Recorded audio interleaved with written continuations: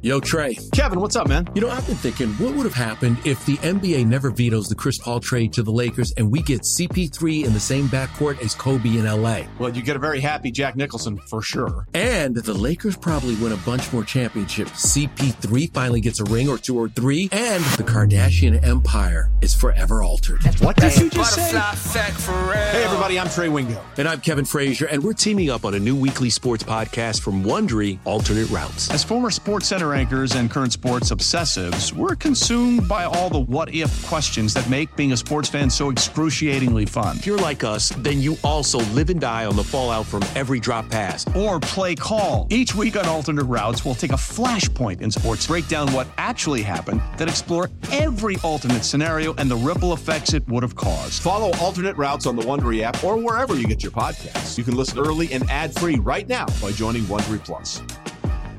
Old Man Winter here. If I had it my way, it would stay winter all year long. Short days, wind chill, black ice, and a good polar vortex. Oh, heaven. Wait, is it getting warm in here? Your cold snap is over, Old Man Winter. Spring has arrived. Spring. Spring is here, which means it's the perfect time to get away in the Hyundai you've always wanted. Visit the Hyundai Getaway Sales Event, where you can get great deals on all of our award-winning Hyundai models, like the tech-filled Tucson and Kona, as well as the spacious Palisade. Enjoy wherever you go with the peace of mind that comes with America's best warranty and 3 years or 36,000 miles of complimentary maintenance. But hurry in, these deals won't last. Add more joy to your journey at the Hyundai Getaway Sales Event. Now get 0% APR or up to $1,500 bonus cash on the Hyundai Tucson. Now, during the Hyundai Getaway Sales Event. Offers end soon. Call 562-314-4603 for details. It is very hard for me to envision a world where Evan Neal is a first-round bust, especially because they're not leaning on him to play left tackle and protect the blind side because Andrew Thomas, who Patty Traynor just reported ready for training camp, he's healthy as well.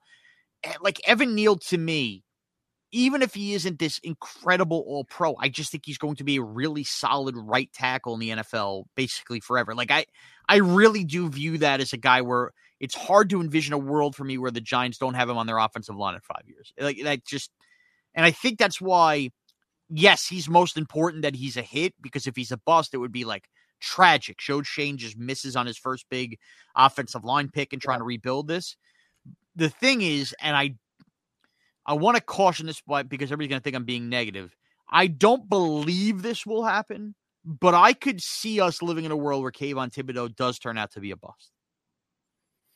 Because of injuries or just the moment's too much for him, the system? Like, what do you... All of it. Now, I'm not anti, the kind of flashiness, look at me, like energize, because I love that with Beckham, and he wasn't a bust by any means. So, and you need a swagger, dude, because honestly, bro, yeah. like, the Giants have been duds and stiffs forever now. They need a guy that has swagger. I totally agree. 100%. And by the way, I think he's going to be really good. And I think he's going to be a guy that goes to multiple Pro Bowls. I believe it all. I believe he's an alpha, and I believe that as a result, you're going to actually get a really good Azeez Ojulari on the other side. I'm just saying, whether it's injuries, whether it's hype, I mean, look at Chase Young in year 2. And I know the jury's still out. He could go off and be the defensive player of the year this year. But that was a guy we were talking about. Can you believe we missed out on him by beating Washington? And, the Giants ended up with Andrew Thomas. You could be looking back at that going, I'd rather have Andrew Thomas than Chase Young. Like that world does exist as both of those guys enter year 3. I just, again, these pass rushers, all of them, even the great ones like Myles Garrett. Remember, I mean, the jury's still out on Bradley Chubb. Now, I'd rather have him than Saquon Barkley.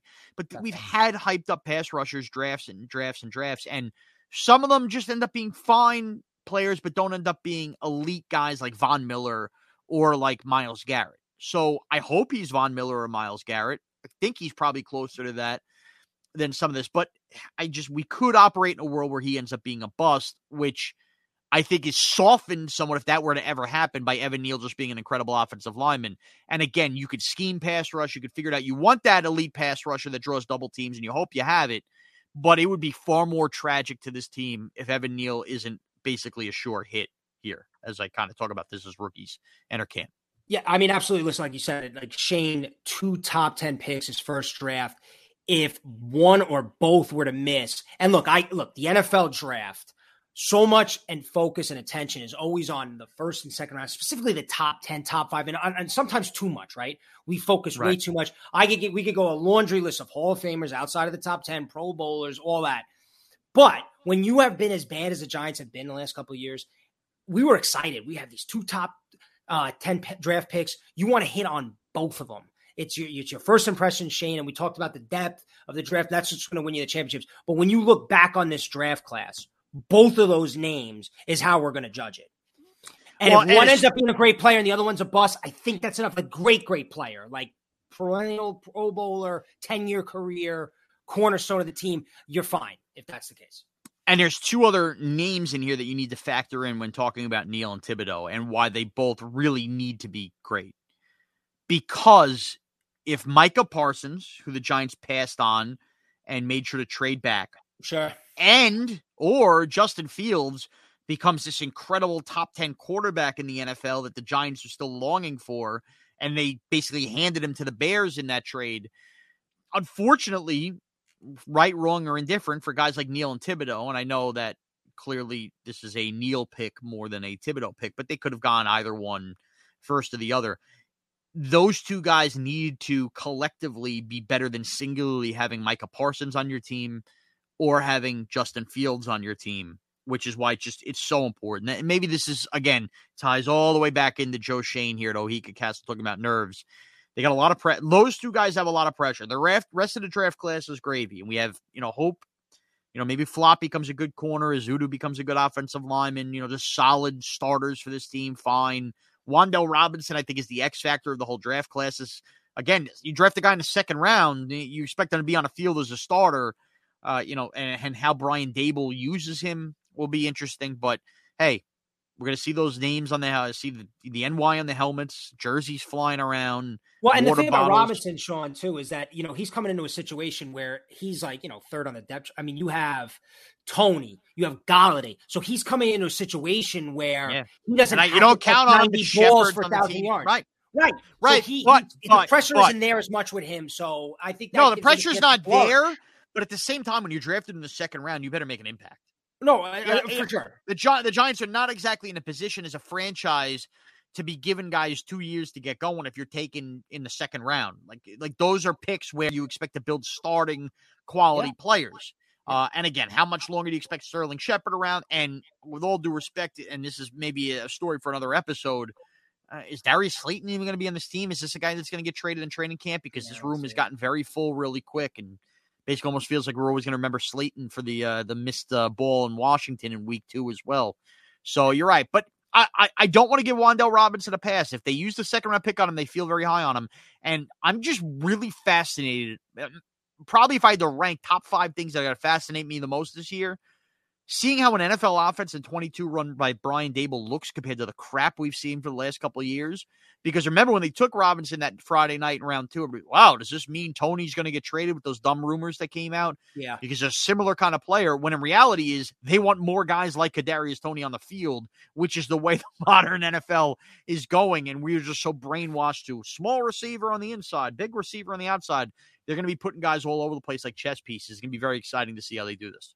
Yeah, and not to veer off too much from the rookies, but I said his name, and it just made me think of this, is that, to me, Kenny Golliday has so much to prove this year, maybe out of almost any Giant not named Daniel Jones and Saquon Barkley. That's fair. Because this is a guy that came in, got a lot of money, right? We thought he would go out, score 10 touchdowns, and he didn't do it. And there were times this year where he flat out quit. Okay, there were interceptions. He didn't make tackles. He looked like a guy that took his ball and went home, and he said all the right things here in the offseason. He seems like he wants to mentor Tony. But this is New York City. Didn't meet the media, something like this. This is a guy that is the number one. Granted, there's some depth in the wide receiver chart, but he's the number one receiver of this team, and he's got to play like one this year. So he's got a lot to prove going into the season. Otherwise, he's going to hear it big time from the fans. I don't disagree. I happen to like Golliday, and I will. Me too, by the way. I don't disagree. I don't disagree with anything you said, but I will say this. I don't believe that they built an offense with Garrett at the beginning and Kitchens coming in that like they understood how to play to Kenny Galladay's strengths. They were very reserved. They were afraid to take shots. Yeah. He's a contested catch guy. They were afraid to do that. I also think that Daniel Jones, probably his biggest weakness quarterback-wise, is hitting that fade and throwing it up to a guy in the end zone, and he missed Golliday a couple times on those. That hurt. But I will say this, anytime Kenny Golliday caught some big passes, right? Or like caught a ball, it just looked different than anything we were seeing on the field. Like when he did have those opportunities and he caught, a slant and took it, the extra 7 yards. I know Tony is a different kind of player, but Golliday just looked like just that powerful presence. He reminded me of Plaxico, but again, it wasn't consistent enough. They didn't have the right offense enough, and he quit a lot too. So it feels like Kenny Golladay's unfortunately a player. And again, he did come from the Detroit Lions, but a player that when the going's good, he's a guy you want on your team. But when the going's bad, he ain't going to do anything to help the situation. Yeah, and I'm just thinking of these things now, too. Another thing, too, and this is all NFL teams, I get that, but injuries, Jones, Barkley, Golliday, guys that have to, Shepard, they have to stay on the field, dude. There's just these guys have had so many injuries, and it's part of the NFL. But if these guys don't stay healthy, we're staring at another 3 or 4 win season. So hopefully and to that point, the quarterback's got to stand up. Jones' only shot to be a starting next year is staying on the field. Oh, definitely. Only shot because he doesn't stay in the field. No, Barkley, I almost expect to get hurt because he's hurt every year, but they don't have an Ingram anymore who missed a ton of games. Here's the thing. Injuries will always happen. It's impossible to ask for, all these starters to stay healthy long-term. You're going to lose a key guy. Every team does, and it's how you deal with it, which is what I'm talking about, by the way, with drafting the depth. Yep. But what they can have happen, and it seems to always happen, is just like an unreal injury tick on one side of the ball or to one unit at once. Be like, oh, man. Yeah. Like, for instance, if they were to lose a Dory Jackson and Aaron Rodgers, like, they wouldn't be able to scrape together corners to play. No, I'd be scraped. And wide receivers. I mean, how many times are you going to lose 2-3 wide receivers and you're looking going, what are you going to call back Tim Carter to start here this week? Can they just stay, if one guy goes down, can it not be a domino effect for the other guys? Can we just have it, where there's one key injury a week and not 15 key injuries a week? I think that would be a good start. I'm not even asking for a clean injury year. I'm just asking for limitations on how many guys are out at once.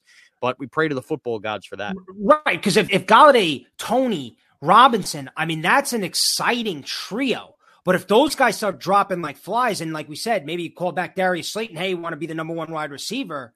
I mean, you can't, Dante Pettis. I mean, you can't have this. Right. There's no way you can function as an NFL offense with wide receivers like that. There's just no way. And like you said, the secondary, good luck covering the Cowboys if we have nobody out there that can cover anybody. So yeah, the injuries are going to be a big thing. And the Giants have just had a million of them over the last couple of years. By the way, and I hope this happens for him personally, but watch, like this will be the year Sterling Shepard plays all 17 games out of nowhere now. Hopefully. Yeah. And then, but then we'll be screaming. But then we'll be screaming in December going, can we get Wan'Dale Robinson on the field? Yeah. Shepard's taking his reps, This will be the year. This will be the year. All right. Well, that'll do it for episode 7 here of One Giant Step as we embark on training camp and the Rookies Open Camp. Tommy, no more rabbits in the basement. We got football from here on out, buddy. I'm excited for it, Sean. Excited for camp. Excited to talk to you later in the week, my man. All right. At Tommy Lugauer, where you could follow him. At Mraz CBS, where you could follow me. Again, catch Tommy afternoon drive on Tuesday, right? On WFAN? Tuesday, Wednesday, and Friday. And I will be on the Fan following Tommy and C-Mac on Tuesday night if you've already downloaded this podcast and listened. If not, if you've already heard us on the Fan, well, thank you for listening again. This is One Giant Step. Appreciate all the support, and let's go, Big Blue.